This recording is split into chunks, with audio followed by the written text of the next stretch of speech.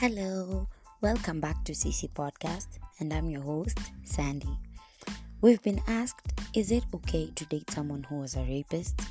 In theory, people change. So, if this person has changed, it should be fine to date him or her. But let's be honest, CC wouldn't take the chance. Most rapists are repeat rapists. They have raped more than once. Even if they are convicted and go through treatment or therapy, approximately 40% of them go on to rape again. Rapists are also more likely to be physically abusive to their partners and children. Do not date this person if he doesn't seem to show remorse for his past or if he shows sign of blaming the victim.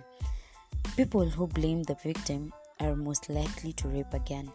If you do take a chance and date him, don't get yourself into a position where you're dependent on him either financially or otherwise.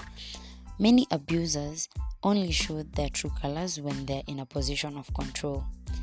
Keep it CC 101. Until next time, I've been your host, Sandy.